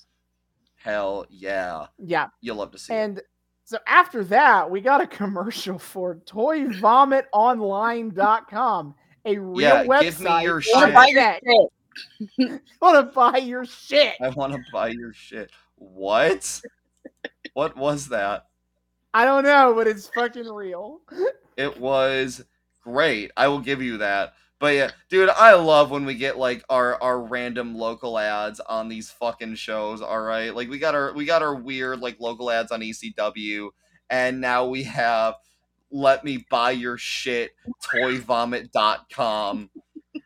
I mean, it's no the ECW fucking teddy bear commercials in my book. Oh, but, true. The fucking cliffhanger teddy bears. This is that true. was I wonder if my man has any of those teddy bears in stock. Has that been some of the shit that he's been sold? bought? Is those I wanna sleepy know. time teddy bear cassette tapes for your children to go to sleep to with cliffhangers every night that'll make them want to go to bed the next night so they can hear the exciting conclusion, the next part of the cliffhanger.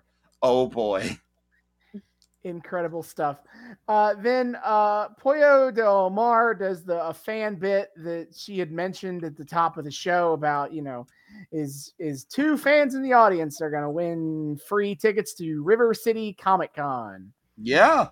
And shout out to Tiffany in the front row. Go Tiffany. Go Tiffany.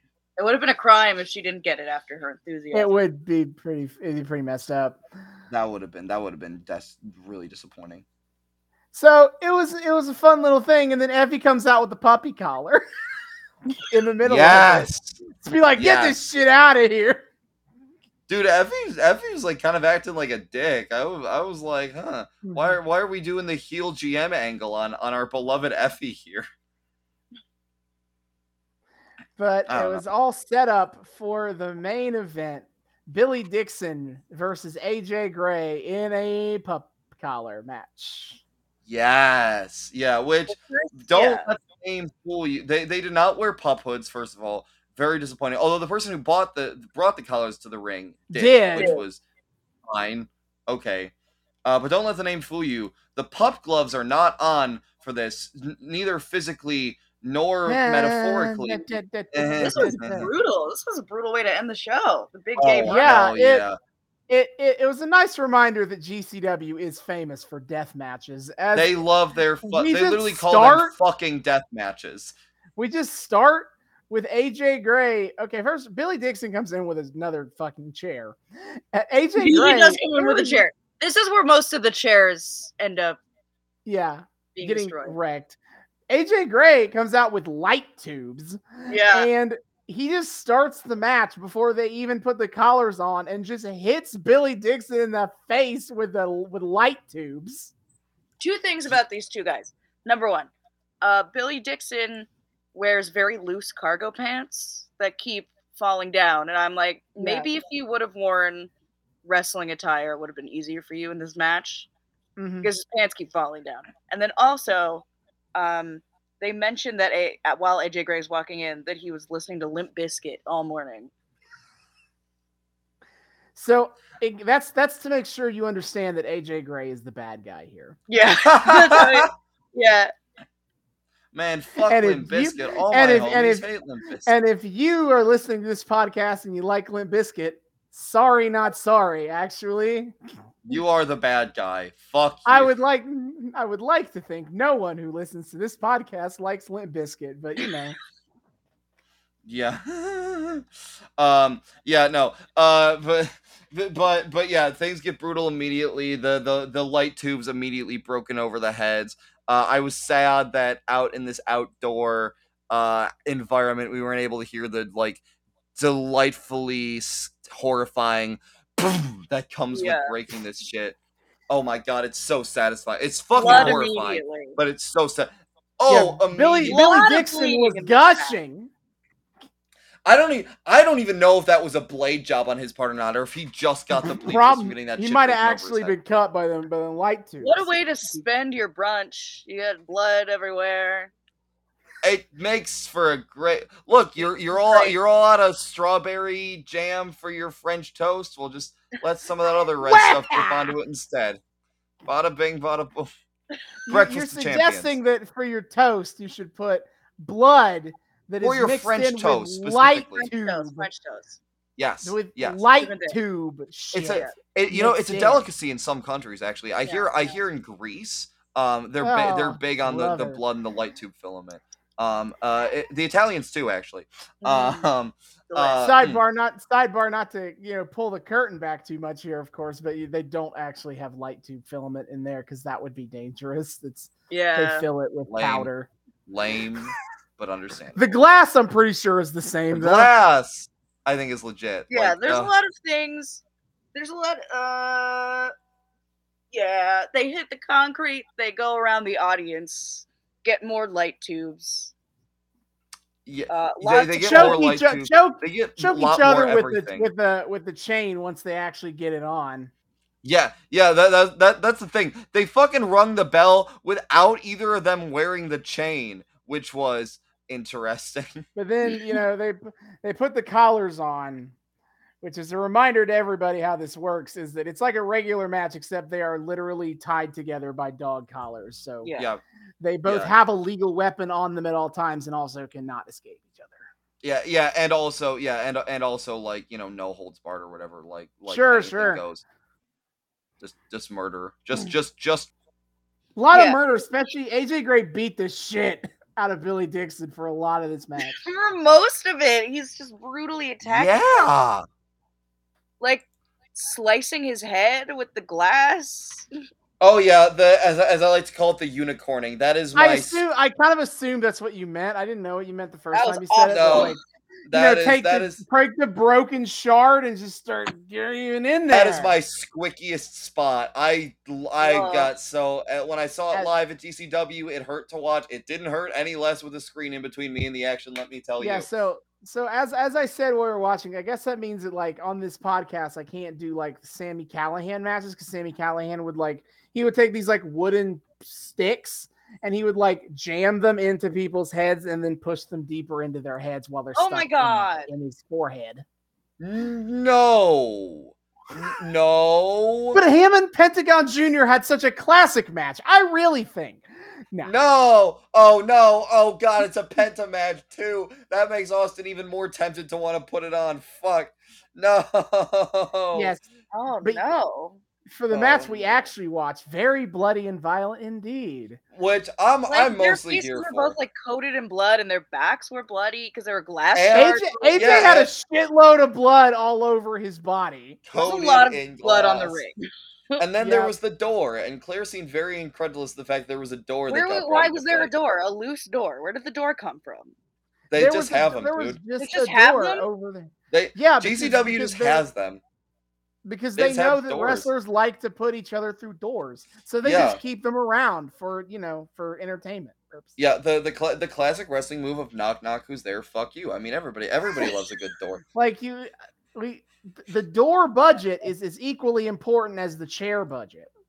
This is, you know what? I commend them. Claire was talking about the prop budgeting here.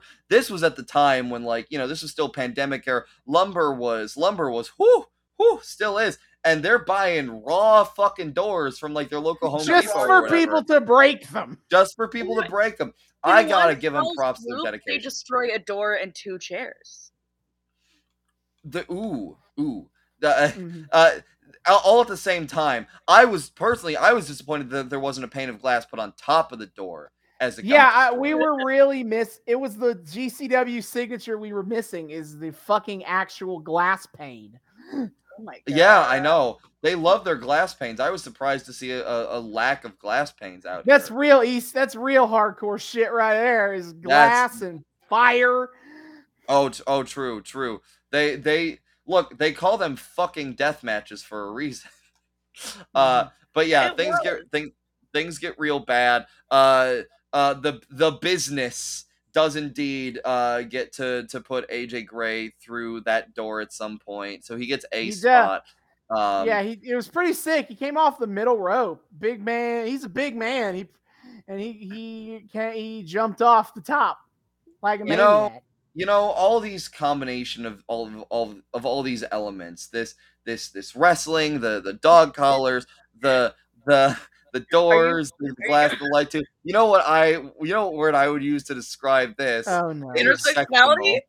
Intersectionality. Yeah, Val Capone kept saying intersectionality, but she was saying something. This match is intersectionality. She was like, it's brutal, it's gay, there's blood, they're using the chairs, this is what intersectionality is all about. I was like, what? I know this. I went to college. What are you talking about? That word on Twitter once and then never actually found out what it meant. You know what? I will say that does fall in line with how meaningless people on Twitter have turned that term. So you know what? Fair enough. It was a match between two gay black men, so someone on Twitter probably did use the word intersectionality at least once. I guess. And Val Capone saw that, and the actual reasoning went the fuck over her head. It became her new favorite word. And she was like, yes, what truly makes this intersectional is the intersection. Things that aren't intersectional. Is the intersection of chair with door. Yeah, I don't know how the intersectionality was the violent wrestling stuff. Yeah, that seems like straightforward to me. When we look at things like, like a dog collar match with a door element. Hey, this is what intersectionality is all about. Very important component of critical studies. We have race theory, we have queer theory, and of course we have fucking deathmatch theory. Yeah, we have. I was gonna say we have door theory. Yeah, of course. Door theory. Yes, as you do. I love it when my most important social justice causes intersect, and by that I mean the social justice cause of hitting people with light tubes. Yes. Well, this deathmatch theory, David. That's where my first law of tables comes from. Yes, Austin. All hail Austin's first theory. Law of wrestling. The first law of wrestling is that if you set up a table, you're the one who's going through it. Yeah. Yeah, you must be the one to go through it if you're the one who sets up. It apparently also kind of applies to doors because who brought the door into the match? AJ Gray. AJ Gray, baby. Yeah. I am totally not going to regret this life choice, not one bit. He says. Oh no. Oh, AJ Gray sewing. Oh fuck yeah, AJ Gray reaping. Oh god damn it! I just went through a door. What the fuck? What the fuck? I love my doors. Wait, fuck! I hate doors. However, AJ Gray is not deterred by doors. As he eventually just takes the dog collar off, which is very against the spirit of this match, sir. Look, they rung the bell with the dog collars off. It was seemed like the collars were more of a suggestion. It was they ended the way they started, with the dog collars off in this dog collar match. Anyway, he takes the collar off of both him full circle and Billy. And he wraps the chain around his arm. And then he does a big old wind-up clothesline to Billy and just pins him. And that is how the match ends. Waka waka. Yeah, no. Yeah, but they're both bloody and gross. It was pretty sick. Yes. Yep. That totally. And then Effie comes out at the end to kind of sign off and, let Billy Dixon have a standing ovation as the triumphant heart, baby face with ton of heart. Yeah, we're talking how Billy Dixon got the spiritual win here. He was victorious in A for effort. Good job. in that very Rocky One kind of way. As you do. We got to have our Rocky dubs sometimes, But yeah, so that was absolutely fucking delightful. Yeah, what a fun time we had at the big gay brunch. Yes. Oh yeah, that was awesome. I'm so glad we were able to fulfill Claire's prophecy. Now I have to find something weird. Yeah. I mean, to be fair, that doesn't seem like it'll be too hard to do. No. It's honestly a little too hard. It's a paralysis of choice problem. Weird wrestling. What is the right type of weird? Yeah. Is the question. What will appease Claire's sensibility? Well, I will say we don't have anything as brilliant as the color green. However, if Claire, that's the level of weird, I don't know if I can match it.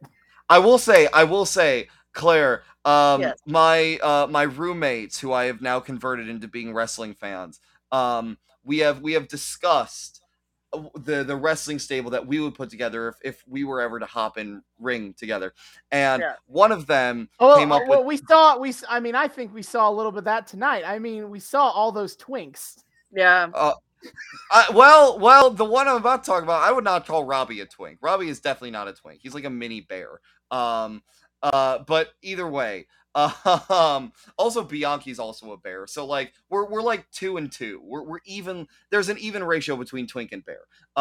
Anyway, no. So one of my roommates came up with the brilliant idea, and I think you would enjoy this, of a tag team that's 2 luchadors. But the thing is that he is the tag team. In that he wears a luchador mask, and that's one of the luchadors, and then he pulls it off, and there's another luchador mask underneath, and that's the second luchador. That's good. I like that. But the other guy in the tag team. That is, I think, the most inspired wrestling gimmick I've ever heard someone come up with ever. So when Claire inevitably starts her own very weird, very gay wrestling promotion, 2 luchadors is going to be the one of the top tag teams, to be sure. Color green and 2 luchadors. Color green holds the world championship. 2 luchadors holds the tag team champ. And the Velociraptor is like your secondary champ. Yeah, sure. It all works out. It's all coming together. Indeed, it is. So that is about all we have for today. Magic. Claire, as always, fantastic to have you on. Always good to be here. Fuck yeah. One of our absolute faves. We are sure the third of many more times to come. Yeah, I hope so. Oh, absolutely. Before we go, shout out your shit. You're a busy woman who's doing stuff. What do you got going on that the people at home should know about? So I fancy myself a bit of a singer-songwriter. I have an EP out called Voted Second Funniest. You can find it where you stream music. It's a good EP. It's really good. You guys should check it out. Thank you. And I should have another EP coming out soon. I'm just finishing it up. It's called Renaissance Woman, so be on the lookout for that. Hell yeah. Excellent. Check Claire's shit out. It's really good. You guys will not regret it, especially if you're a fan of like her on our show. Her stuff is very reflective of like who she is as like person, creator, entertainer, etc. Good shit, TM. Yeah. So yeah, be sure to check all that shit out. Of course. Now, for next time here on the Noobs and Knockouts podcast, yes, we finally reached the end of the AEW Women's Eliminator Tournament as we get Nyla Rose versus Ryu Mizunami. Winner faces Hikaru Shida for the world title, but also we get a little extra shit as we get the first time ever that women main event Dynamite as Thunder Rosa faces Britt Baker. No way! Bloody lights out match. No way! Oh my god, we get to watch. Oh fuck! Oh, my dear co-host is heaping gifts upon me week after week. I didn't realize, Austin, you felt this bad about the Katie Vick arc. Oh no, I feel nothing about the Katie Vick arc. Hey, oh yeah, true. We ended on an optimistic note. I forgot. Yeah, I don't know what you're talking about. I mean, no, yeah. damn, we get the Eddie Guerrero, Rey Mysterio custody battle over Dominic. We get the women's eliminator tournament that has fucking Nyla versus Ryu Mizunami in the finals, and we get to watch the Brit Thunder Rosa lights out match. No fucking way. Okay, I'm so excited. Yeah. Dope as hell. That is for next time. Until then, David, hit our plugs. Yes, sir. Dear friends, thank you again so much for joining us on this very special episode of the Noobs and Knockouts podcast. We are so delighted to have you here. Veterans of the show, you guys know what the hell's going on. Thanks again for welcoming us back into your eardrums, your eyeballs, whatever it is you use to consume our content. Good shit, TM. If you're brand new here, welcome. We are so happy to have you here. We here at the Noobs and Knockouts podcast like to think we are friendly to both noobs and knockouts alike. So whether you're a long-time seasoned veteran of the wrestling fandom, or you are a total noob, never before touched this stuff, either way, we hope you've had a great time here. We hope you want to continue having a great time. Come back with us week after week. If you would like to keep having a great time with us, you're not entirely sure how to do so, not to worry, my friends, I have you covered. First of all, you can find us on YouTube. We are the Noobs and Knockouts podcast on YouTube. Hit subscribe, ring that bell, and make sure it turns a nice little solid color so you get notifications every single time we drop a brand new episode.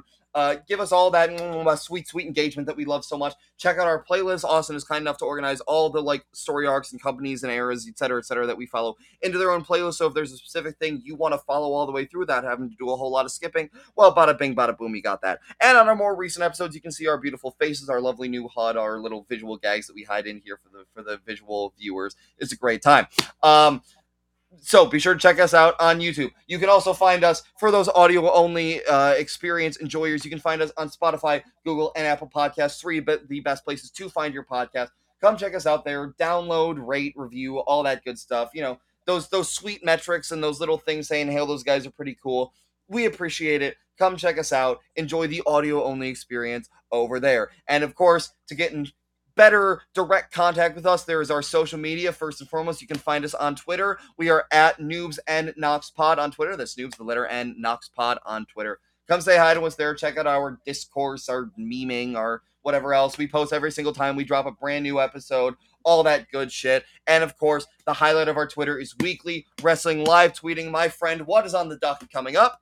Sure. Every Wednesday night, 8 p.m. Eastern on TBS is AEW Dynamite. David and I both watch that live pretty much every week, and one of us is usually tweeting it out.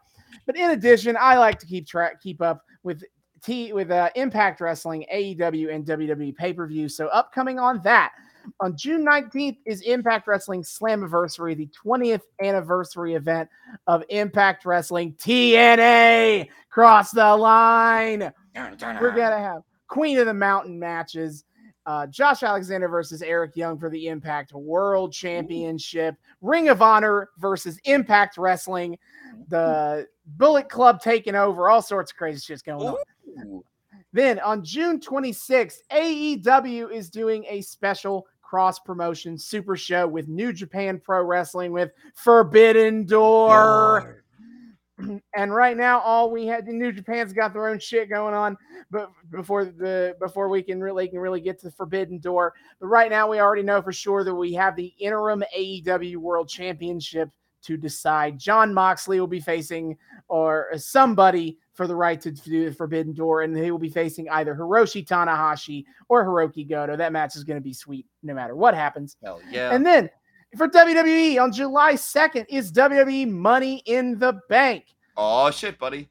We already know Bianca Belair versus Rhea Ripley for the Raw Women's Championship, but of course, the star of the Money in the Bank show, the Money in the Bank ladder match, winner will get a briefcase that lets them cash in to fight for the World Championship whenever they want. It's going to be sweet. And so that is what is coming up on the Twitter.